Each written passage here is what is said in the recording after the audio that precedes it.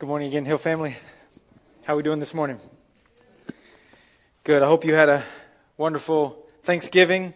My name is Jimmy. I'm one of the pastors here at the Hill Church. If you're new here today, grateful to be with you this morning. How many of you have Christmas decorations up already? All right. All of them? Inside, outside? Anybody?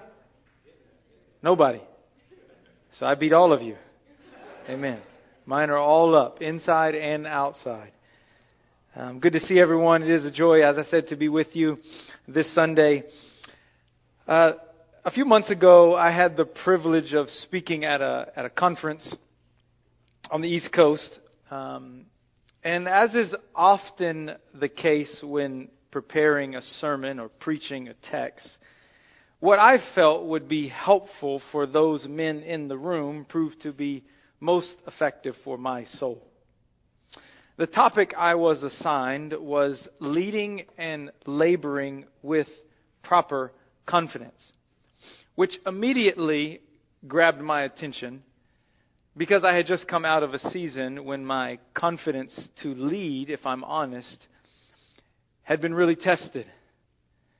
Confidence is necessary for the Christian life.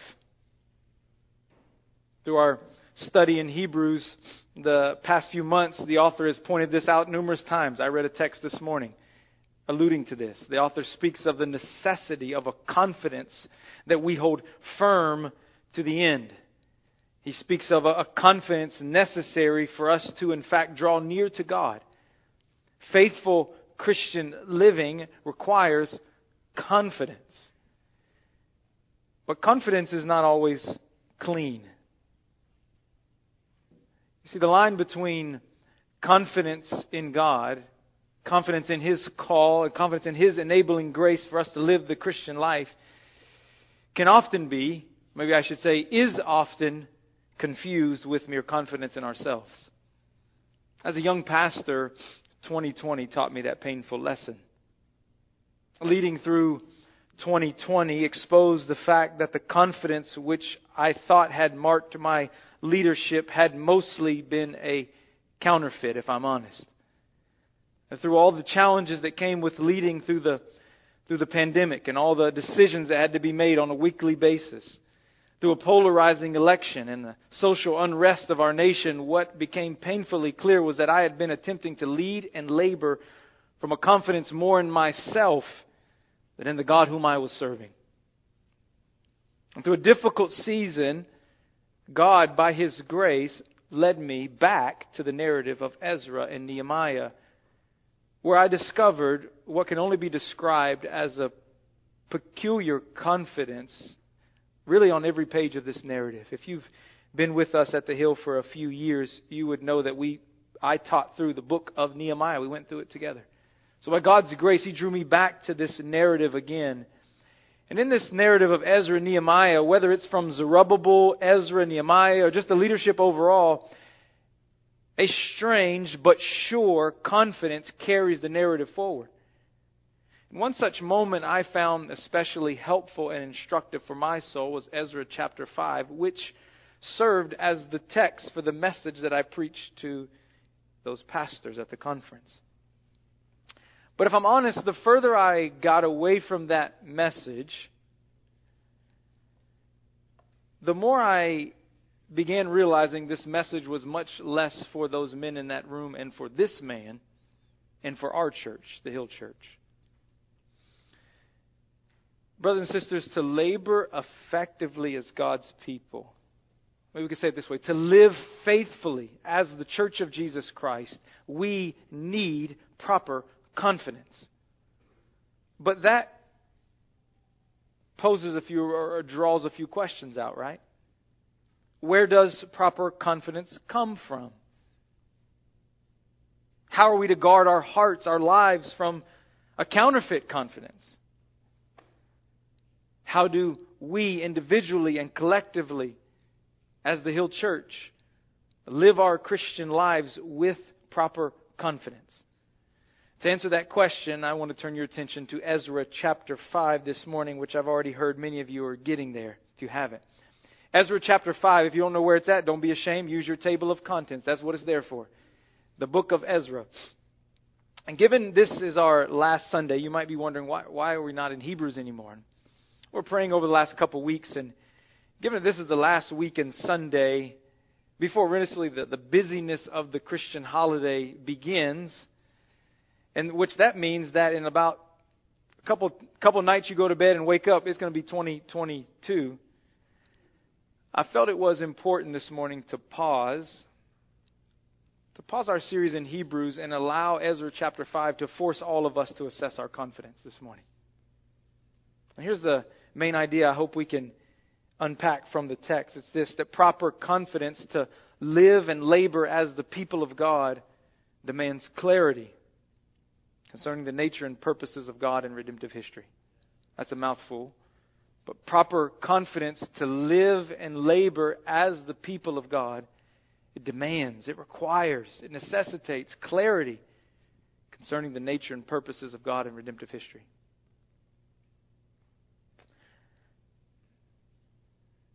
I'm going to ask for God's help one more time before we dive into our text. Father in heaven, we pause before the reading of your word. We pause before we dive into this text, God. And God, I ask for your help this morning. Holy Spirit, I ask that you would illuminate this text as we walk through it. God, that you would show us in our hearts anywhere where we may be led by a counterfeit confidence, a confidence in ourselves, confidence in what we might think are our giftings or our abilities or our financial stability or whatever that might look like. God, that you might reveal those to us.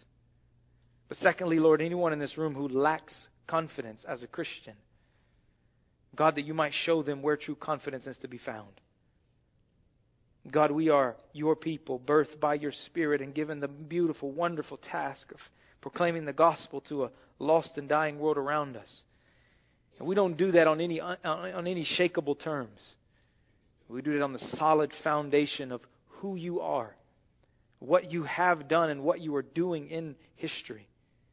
God, I pray we would leave today with confidence to live faithfully as your people individually. But God, I pray you would mark our church as a church that is confident, not in ourselves, but in the power of the gospel in us and through us to live for your name's sake.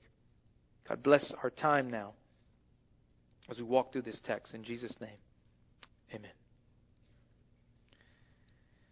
Ezra begins with something with a new Exodus being narrated to us. 586 BC, King Nebuchadnezzar had marched his army into Jerusalem and razed it to the ground, literally, dismantling the temple piece by piece, destroying the city walls, and marching Jerusalem's treasure and Jerusalem's people some 800 miles back to slavery in Babylon. But by the time of Ezra chapter 1, the people begin fleeing Babylon and returning to Jerusalem to begin rebuilding the city again. And by this time, the Babylonian Empire had been toppled and King Cyrus of Persia had taken command. And not unlike today, with this change in world power came a change in foreign policy. Unlike the Babylonians who really exerted their power through subjugation, the Persians sought to exert their power by creating loyalty, thus allowing the people, the nations that they had conquered, the peoples within those, to return to their lands and worship the way they decided. And under the providential hand of God, this resulted in 3 waves of Jews returning to rebuild the city, outlined in the book of Ezra and Nehemiah. The first wave really is recorded in Ezra chapters 1 through 6, led by Zerubbabel and Jeshua. And this time, this building again began well. The altar was quickly rebuilt, allowing attention to turn to the temple, as recorded in chapter 3. But then discouragement and opposition began to mount in chapter 4, to the point that the final verse of chapter 4 conclude, "Then the work of the house of God that is in Jerusalem stopped, and it ceased until the 2nd year of the reign of Darius, king of Persia." Now, 16 years of disobedience is what represents that white space between the end of chapter 4 and verse 1 of chapter 5. Until the secession of King Darius in 522, the temple work ceased. No work took place. But everything changes in chapter 5, beginning in verse 1. Put your eyes there. It says, "Now the prophets Haggai and Zechariah, the son of Iddo, prophesied to the Jews who were in Judah and Jerusalem in the name of the God of Israel who was over them. Then Zerubbabel, the son of Shealtiel, and Jeshua, the son of Zozadak, arose and began to build the house of God that is in Jerusalem, and the prophets of God were with them, supporting them." After 16 years, the rebuilding of the temple begins again. And it does so in the manner that every work of God begins, by the proclamation of God's word. The prophets Haggai and Zechariah prophesied to the Jews who were in Jerusalem, it says, in the name of the God of Israel who was over them, causing the people to rededicate themselves to the work. Brothers and sisters, no true work of God happens apart from the Word of God. Ezra chapter 5, which simply reflects the rest of the Bible, is clear on this. Here, a disobedient, self-centered, divided group of procrastinating people, as the prophet Haggai describes them. Go back and read it over lunch. They are here transformed into a repentant, unified, and sacrificial force ready to work. How? The means by which God does this is through the preaching of His Word. God's Word always precedes, and God's Word always produces God's work. No true work of God, be it in your own heart or through your own hands, will happen apart from the Word of God. You desiring for God to do a work in your life? You longing to see God use you for His purposes? Then you better be seeking Him in His Word and being faithful to it. But no sooner than that this work began, opposition mounts again in verse 3. Really, to guard against potential uprisings due to King Darius' transition to the throne, he established governors, or maybe your translation says satraps, to keep order throughout the kingdom. And of course, news reaches the ears of the governor Tattenai regarding this new structure being built. It says, with haste and with huge stones and timbers, verse 8 describes it a little further down. So fearing a threat of insurrection, Tattenai and his associates show up to demand answers in verse 3. Look at it. It says, "Who gave you a decree to build this house and to finish this structure?" Then they ask them this, "What are the names of the men who are building this building?" Similar to the city officials of La Mesa. They see something going up. They want to see permits. Now, verse 5 to the rest of this chapter comprises the answer given by this leadership to these questions, which is where I want us to focus the rest of our time. And as I read it, I want you to hear this undeniable confidence that marks these words. Beginning in verse 6 of chapter 5. This is a copy of the letter that Tattenai, the governor of the province beyond the river, and Shethazar Bozani and his associates, the governors who were in the province beyond the river, sent to Darius the king. They sent him a report, in which was written as follows: "To Darius the king, all peace. Be it known to the king that we went to the province of Judah, to the house of the great God. It is being built with huge stones, and timbers is laid in the walls. This work goes on diligently and prospers in their hands. Then we asked those elders and spoke to them thus: Who gave you a decree to build this house and to finish this structure? We also asked them their names, for your information, that we might write down the names of their leaders. And this was their reply to us: We are the servants of the God of heaven and earth, and we are rebuilding the house that was built many years ago, which a great king of Israel built and finished. But because our fathers had angered the God of heaven, He gave them into the hand of Nebuchadnezzar, king of Babylon, the Chaldeans, who destroyed this house and carried away the people to Babylon. However, in the first year of Cyrus, king of Babylon, Cyrus the king made a decree that this house of God should be rebuilt. And the gold and silver vessels of the house of God, which Nebuchadnezzar had taken out of the temple that was in Jerusalem and brought into the temple of Babylon, these Cyrus the king took out of the temple of Babylon, and they were delivered to one whose name is Sheshbazzar, who who he had made governor. And he said to them, take these vessels and go and put them in the temple that is in Jerusalem, and let the house of God be rebuilt on its site. Then this Sheshbazzar came and laid the foundations of the house of God that is in Jerusalem. And from that time until now it has been in building, and it is not yet finished. Therefore, if it seems good to the king, let search be made in the royal archives here in Babylon to see whether a decree was issued by Cyrus the king for the rebuilding of the house of God in Jerusalem. And let the king send us his pleasure in this matter. Now, it is rather impressive that contained here in the Word of God, we have an official record by a known historical figure, Tattenai, written to a famous world leader, King Darius, recording the response of these Jewish leaders. But there's something even more impressive here.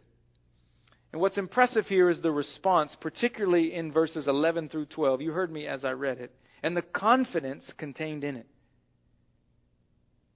But there's something else present here besides just confidence. Below the confidence that we see in this response here, there's a clarity embedded all throughout this text. These brothers, their confidence stems from clarity concerning at least three essential truths that I think every one of us need to grab hold of this morning. My prayer is that when we leave today, these three truths will guard your heart and help us really think about what it looks like to walk as faithful Christians, to live with this confidence. And the first one is this: proper confidence demands clarity concerning the supremacy of our God. When asked very pointedly and directly to identify themselves, these brothers, they don't mix words at all. Offer us up your names and information so we can report it to the powers that be, they are told. Literally, they say, who are you? What are your names? Answer, we are servants of the God of heaven and earth. Now, we have to deal with that phrase servant, but we cannot do so before we address its qualifier. They describe themselves as servants of the God of heaven and earth. An extremely bold and yet humble statement given the context here. And by this phrase, they are confessing to a pagan king who will be reporting their words to a pagan governor who will be reporting their words to a pagan king with enormous power that Yahweh, their God, is no mere tribal deity of the region. His authority covers the entire earth. His reign is supreme over the heavens and the earth. Their confession is that they serve Yahweh, the self-existent one, the self-sustaining one, the eternal God who is responsible for upholding the very universe. It's a bold confession, no doubt. But yet it also rings with a note of humble defiance as well. Look, in the ancient world, for a nation to conquer another nation meant the display of their God's power over the conquered nation's God. So in this sense, under that understanding, Yahweh would have been subjugated by the Persian gods. But what they're confessing is that Yahweh, the God of Israel, which seems to include only about 43,000 people at this time, if you go back and read the genealogies, that He is God alone. The God over this small remnant of people is the supreme one who in fact reigns over the entire earth. And they don't soft pedal this at all. Put your eyes on verse 12. It says, but because our fathers had angered the God of heaven, He gave them into the hand of Nebuchadnezzar, king of Babylon, the Chaldeans, who destroyed this house and carried away the people to Babylonia.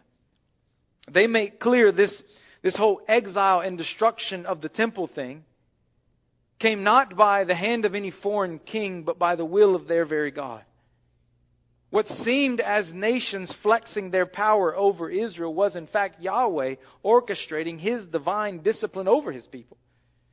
Absent here is any sort of confusion regarding the nature of the God that they serve. Their confidence is rooted in a clarity concerning the supremacy of Yahweh over the nations. Now, where did they find such clarity? Where was this the past 16 years? As I said, the prophet, this section is is set out by a clear declaration that the Word of God had come through the prophet Haggai and Zechariah. And as I said, the prophet Haggai had rebuked the people's procrastination and self-centered lifestyle, excusing their inactivity as what they said, their words, the time has not come to rebuild the house of God in Haggai chapter 1 verse 2. So while the house of God laid ruined, the people were dwelling in their paneled houses, the text tells us, which some believe was elaborate wood paneling that was purchased, in fact, for the reconstruction of the temple. They were using it for their own houses. But there was more to Haggai's message than just rebuke. Twice in chapter 2, the prophet records a phrase from the mouth of God describing His sovereign activity, which echoes the response of these men. I'm going to have these verses. I'm going to quote a lot of verses today. I won't ask us to turn there, but they'll all be on the screens behind me, so you might want to write them down later. Haggai chapter 2, verse 6, God says, "Yet once more, in a little while, I will shake the heavens and the earth and the sea and the dry land. And I will shake the nations so that the treasures of all the nations shall come in. And I will fill this house with glory as the Lord of hosts." Then again, in verse 21 of chapter 2, we read, "I am about to shake the heavens and the earth, and to overthrow the throne of kingdoms. I am about to destroy the strength of the kingdoms of the nations and overthrow the chariots and the riders." Embedded in their response, that we are servants of the God of heaven and earth, is a deep-seated conviction in the supremacy of their God. They understood history itself to be moving at the pace of the purposes of their God. Yahweh is shaking the universe for the advancement of His kingdom purposes, which included Him ensuring certain things happen and as well assuring certain things do not happen. Look back at verse 5. It says, "But the eye of their God was on the elders of the Jews, and they did not stop them until the report should reach Darius, and then an answer be returned by letter concerning it." As the Supreme One, God exercises what one scholar says here is His preventative providence. God's providential hand prevented Tattenai from stopping the work of the rebuilding, as well as prevented the elders of the Jews from being tempted to give in to the threats and the pressure as they had been the last 16 years. These men knew the eye of their God was upon them. Brothers and sisters, small thoughts of God will never sustain our Christian living. I think we would all confess that truth. But articulating statements confirming God's supremacy and resting in that supremacy are two different things. What do I mean? Well, when difficulty arises in our lives, do we tend to respond with clarity or with confusion concerning the supremacy of God? Do difficult circumstances drive us to rest in the supremacy of God? Or do they tend to dictate how we in fact view God? We need clarity. A clarity that's found in this text regarding the supremacy of God. That's where confidence begins, a proper confidence. This is what will sustain our labor and faithfulness as God's people. But again, I don't want us to miss, and this is where God was very kind to me, to show me in my season of struggle. We cannot miss where these brothers derived such clarity from. From the Word of God, yes, absolutely. But it came from the Word of God out of a season of difficulty. It came out of a season of disobedience. It came out of a season of pain. Through the Word of God, they were able to process their pain. And it allowed them to produce clarity concerning God's role in the exile, as evidenced in verse 12. By being confronted by the Word of God, they knew that their God was supreme over the exile and over all the affairs of their lives. Do you know that? Do you believe that? Do you believe that God is supreme over all the affairs of this world? and over all the affairs of your life. We tend to want to waste difficult circumstances. Don't do that. Don't waste difficult circumstances in your life. Allow the difficulties and hard seasons of life to produce clarity concerning who, in fact, our God is. Clarity concerning the supremacy of who He is, of whom the God that we serve is. That is where proper confidence begins. In our clarity, church, speak to us this morning. As we move beyond the pages of Ezra chapter 5, our clarity concerning God's supremacy should far surpass what we find here in Ezra chapter 5. We've been in Hebrews, right? We know the Son, who is the radiance of the glory of God. We know the Son, who is the exact imprint of the Father's nature. We know the Son, who is the supreme one, the one who upholds the universe by the word of His power. We know Jesus, who bore the full punishment of exile in His body on the tree, bringing about the restoration that we all enjoy. As the church of Jesus Christ, we serve a God who not only shakes the heavens and the earth, Haggai chapter 1 and 2. We serve a God, Ephesians chapter 1, who's uniting all things in heaven on earth in the Lord Jesus. Our confidence necessary to live faithfully, to labor effectively as God's people, must begin with clarity concerning the supremacy of who in fact our God is. But it also includes something else. There's a clarity here we must grab hold of concerning the simplicity of our call. When asked to give their names, they respond, "We're servants of the God of heaven and earth." And we cannot miss the bold humility here. All right, given all that was just noted concerning what these brothers learned during the exile, we might expect a different response here. Maybe we might expect political correctness. We're royal subjects of the Persian crown. Would have been true. Instead of political correctness, maybe prideful piety.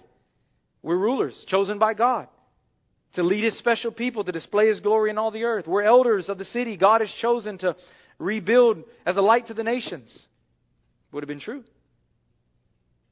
But we find neither here. Instead, when asked their names, they simply respond, "We're servants of the God of heaven and earth." Now, this desire to remain anonymous, of course, to remain anonymous in terms of the king, speaks to the seriousness of the situation. Like it was helpful that he didn't know who you were. But that's not all it says. Embracing this anonymous title of servant testifies to their clarity regarding the nature of their calling. They were simply servants, like all the rest of God's faithful ones in the Bible. Moses, Joshua, David, Jeremiah, Isaiah, Ezekiel, and on and on and on and on, understood themselves as mere servants of God. These brothers knew their role in this moment of redemptive history was no different than all those who had gone before them. The life of faith, the life of faithful Christian living at its core is servanthood. Our faithfulness demands we embrace this simple call of a servant. And we bask in the freedom of what it means to be an anonymous servant for King Jesus. Honest question here. Honest question I ask my heart often. Ask it to you. Are you content with being an anonymous servant for King Jesus? Is that enough for you? Do you see the beauty in embracing the sweetness of the day in, day out, faithful, simple life of a servant? Church, I want my life to count for the kingdom. I want our little church here on this hill to count for the kingdom. But I'm very aware that that won't happen apart from embracing our call as servants. This should not surprise us, right? Our Savior is the one who got down on His knees, assuming the posture of the lowliest one in society, and took off the towel around His waist and washed the disciples' feet. It's our second mark here of what it means to be a disciple at the hill, a loving servant. the Lord of glory became the Lord of the towel. Jesus himself said, I came not to be served, but to serve and to lay my life down as a ransom for many. Mark chapter 10, verse 45. This, in fact, is the Christmas story. That the King of glory would enter our world through a cradle in Bethlehem. Titles, accolades, platforms, and pride can grow a crowd. It won't advance the efforts of God's kingdom at all. It won't move the needle in one way. Are you a person that needs to be known? Needs to be elevated? Or are you content with being counted among all the faithful ones of the Bible as simply an anonymous servant of the Lord Jesus? Now, servanthood is not easy, lest we get that twisted. Hard work is part and parcel of what it means to be a servant. I love Paul's words to Timothy regarding a hard-working farmer. Hard work is indispensable in farming, I'm told. Some of you may know. Successful farming requires as much sweat as it does skill, one author says. Irregardless of the quality of the soil, the difficulty of the weather, or the challenges of the farmer's life, the farmer must keep his hand to the plow. There's a sweetness in laboring hard when laboring for the right thing. Church, this text calls me personally, it calls us collectively to embrace the simplicity of our call to just be anonymous servants and cherish the hard work of laboring for King Jesus together. I don't want us. I don't want myself. I don't want you. I don't want us to miss the beauty, the privilege, and the fulfillment of our call to be simple servants for King Jesus. Clarity concerning the simplicity of our call is necessary to labor confidently for Him. There's a third mark here, though. We also need to have clarity concerning the significance of our labor. So embracing the simplicity of our call should in no way denigrate the significance of our labor.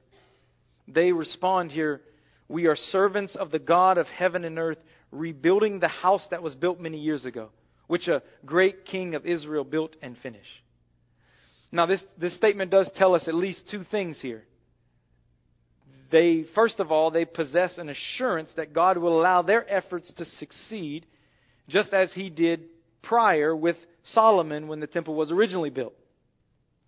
But secondly, and most importantly, they understood their labor, with every brick that was laid, with every bit of skill that they had to put into it and hard work, to be connected to a much larger work of God running across the pages of redemptive history. And we must as well, church. Now, being cynical would be very easy here. The first temple that was built and all the purposes and promises associated seemed to not go that well. The Babylonians saw to that. And now we're asked, and we're going to attempt to do this thing again when we can already tell that it's not going to be anything of its former glory. If their eyes would have been fixed on earthly realities alone, they would have missed the significance of what was in fact taking place. But their eyes were fixed somewhere else, as ours must remain as well. Their labor was informed and their labor was motivated by the Word of God spoken through the prophets Haggai and Zechariah, who pointed the people beyond the restoration of the rebuilding that they were taking part in to an even greater and glorious restoration. For instance, these will be on the screen. Zechariah chapter 8, verse 7, we read, "Thus says the Lord of hosts, Behold, I will save my people from the east country and from the west country, and I will bring them to dwell in the midst of Jerusalem. And they shall be my people, and I will be their God in faithfulness and righteousness." Chapter 14, verse 8, where we read, "Only on that day living waters shall flow from Jerusalem, half of them to the eastern sea and half of them to the western sea. It shall continue in summer as in winter. And the Lord will be king over all the earth. On that day the Lord will be one and His name one, a little farther down. And it shall be inhabited, for there shall never again be a decree of utter destruction. Jerusalem shall dwell in security. They understood that the significance of their labor went far beyond the stone and mason work of rebuilding a physical structure on a geographical location on the map. Their labor was significant because it was tied to the glory of God and His sovereign redemptive purposes in His people. But there's more to Zechariah's prophecy. For in chapter 9, God explains how His great salvation and restoration would come by the hand of their king, who would enter Jerusalem. We know this verse. Humble and mounted on a donkey, on a colt, the foal of a donkey. And He would come, as chapters 11 and 12 outline, to deliver His people from evil shepherds by sending His good shepherd to redeem and rule over His people. Then in chapter 12, verse 10, God promises, and I will pour out on the house of David and the inhabitants of Jerusalem a spirit of grace and pleas of mercy, so that when they look on me, on Him whom they have pierced, they shall mourn for Him as one who mourns for an only child, and weep bitterly over Him as one who weeps over a firstborn. And then in chapter 13, verse 1, on that day, there shall be a fountain opened for the house of David and the inhabitants of Jerusalem to cleanse them from sin and uncleanness. Look, the confidence these men possessed stemmed from a clarity concerning the significance of what in fact they were doing. It was true they were simply rebuilding the temple that Solomon built just years prior. But it was also true that with every brick they laid, they were participating in God's great work of restoration in and through His people. But the clarity that informed the significance of their label pales in comparison to us this morning in this room. What they could see in shadows and types, we know the full substance of in Christ. We know the significance of our labor because we know Jesus. Jesus is the King who entered Jerusalem, humble and mounted on a donkey. Jesus is the good shepherd who came to lay down His life for the sheep. Jesus is the God-man whom they looked upon. He's the one whom they pierced and mourned over. And by so doing, Jesus is the one who opened the fountain of cleansing blood for the sin and unrighteousness of the nations. Jesus is the true temple. In His incarnation, He brought the full and final manifestation of the Father's glory to dwell with us. The true temple is not to be found in stones and the beautiful things of Jerusalem's place of worship, but in the resurrected body of Christ. He is everything the temple was meant to represent. Jesus is the majesty, the awesomeness, the purity, and the brilliance of God, who on the cross triumphed over the curse, bringing full restoration for His people.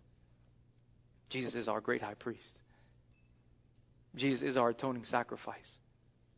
Jesus is our King, brothers and sisters. Jesus is the temple that we labor for. As the people of God, we labor to build God's new structure. The church, whom Paul in Ephesians 2 defines as a holy temple in the Lord, that in Him is being built up into a dwelling place by God for His Spirit. Through the church and its proclamation of the gospel of Jesus Christ, the nations can now gather to worship the living God truly and rightly. And the glory of God in the person of His Son can spread forth to all the nations. What does this mean for us? It means that nothing we take part in as the body of Christ is insignificant. Every worship gathering we attend, every prayer meeting,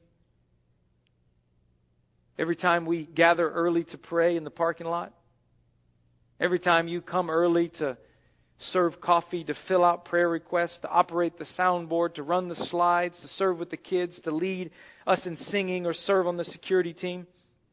This means that every community group gathering is significant. Every D group gathering is significant. Every members meeting. Every time you share the gospel with a family member who doesn't seem to get it, and you keep doing it and keep praying and they don't respond.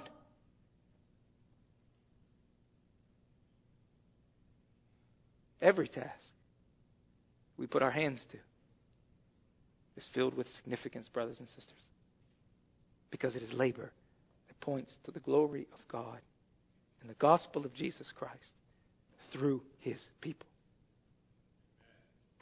We're members of the household of God, built on the foundation of the apostles and prophets, Christ Jesus Himself being the cornerstone. Nehemiah, well, you remember this verse if you were here when we studied through Nehemiah, but even not, I'm sure you know it. In 2020, Nehemiah chapter 6, verse 3 was the verse that really convicted me and got me pleading to the Lord. Following that third wave, so we're addressing the first wave in Ezra. The third wave of returning Jews was outlined in Nehemiah. There was two fellas, Tobiah and Sanballat, who tried to get Nehemiah to stop working multiple of ways. In one of those ways, they called him out to the plain of Ono and challenged him directly. And do you remember Nehemiah's response? He said, I can't come down. Why? Why? I'm doing a great work. Not just a work, a great work. Church, that's a question for us. Do we recognize the greatness of our labor as the people of God? Do we recognize that the greatness of our labor has nothing really to do with us? Has nothing to do really about the amount of what we're doing. It really doesn't even have to do with whom we're doing it for. It's great because it's labor for Him. And like Ezra and Nehemiah, we will experience days when we look at what we're doing with natural eyes and get discouraged. We saw this multiple times in Nehemiah. After the temple was built, it's finally finished. The generation who had seen the first temple, their response was what? They wept and mourned over it. That had to be really encouraging for Nehemiah. And after seeing the wall being built, Tobiah tells Nehemiah, if a fox jumps on that thing, it's going to fall over. Church, we can't as well fall prey to believing that what we can physically see with our eyes and touch with our hands speaks to the greatness of our labor as the people of God. Size, big or small, says nothing of the greatness of our service to the King. As members of the household of God, the dwelling place of God by His Spirit, any and all work we do for Him is great. So we must focus our efforts on laboring for Jesus together as the Hill Church.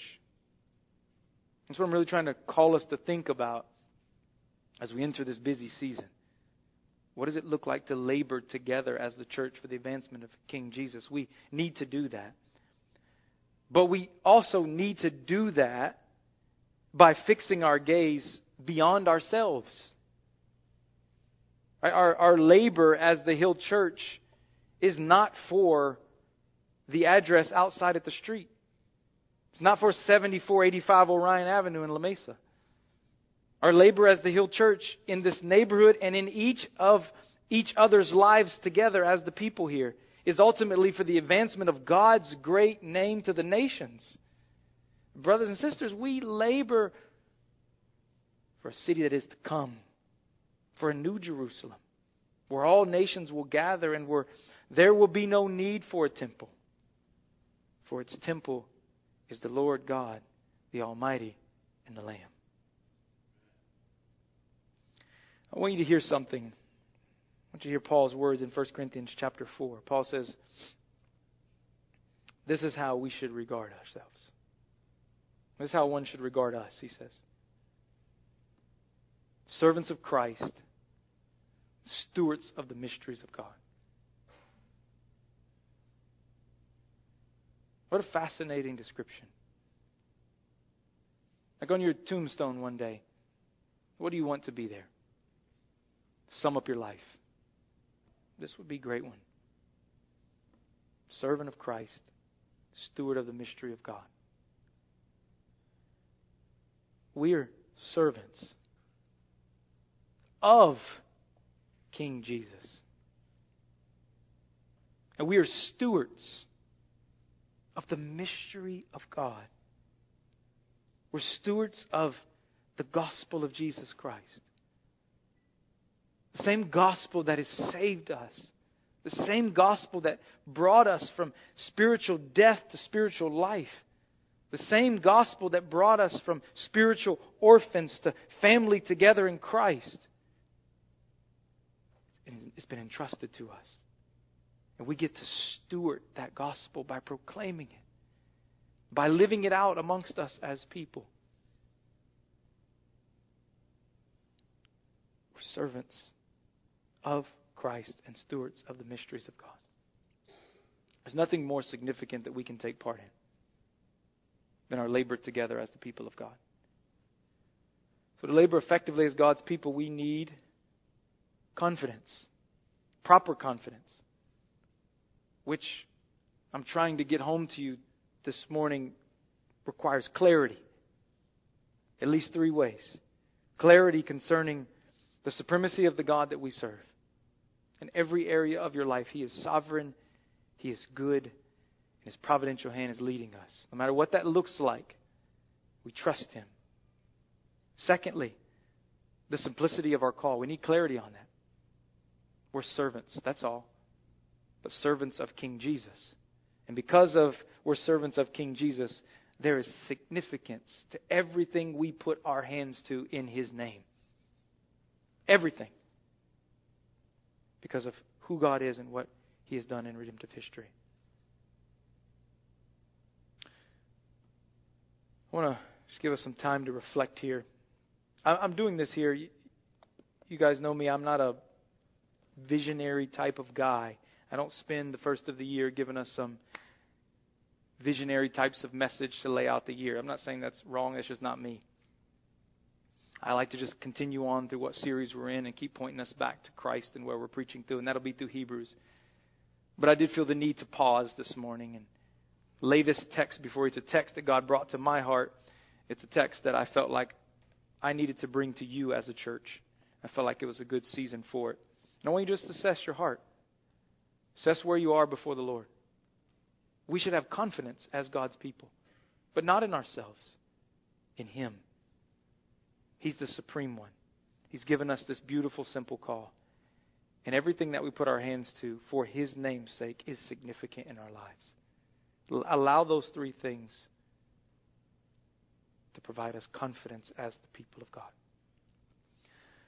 Father, thank You for Your word. Thank You for the example that we find in Ezra chapter 5. But thank You for the example of these men in Ezra chapter 5 that point us to the glory of our great King, our Savior Jesus. Father, I do pray we would hear loudly and clearly in our hearts this morning, there will be no work of God apart from the Word of God. God, that would solidify us each and every day. If we want to labor for You, we must be in Your Word. We must be being challenged and convicted by Your Word and trying to live lives obedient to Your Word. And God, let what takes place in our hearts individually spill over into our life corporately. God, please continue to make us a people of Your Word. And God, if we're in Your Word and we're seeking after You, God, I do pray we would have clarity concerning who You are. You're the supreme one. And God, we would embrace and love and cherish the simple call to just be servants, to serve one another, to care for one another, and to serve, most importantly, You, King Jesus, in this world. And God, I do pray that You would never let us forget, never let us get blinded by the fact of what we do together, gathering as a little body here in La Mesa, California, is significant because it points to Your great work in Your people for the glory of Your great name. God, we love You. We thank You. We ask all these things in Jesus' name. Amen.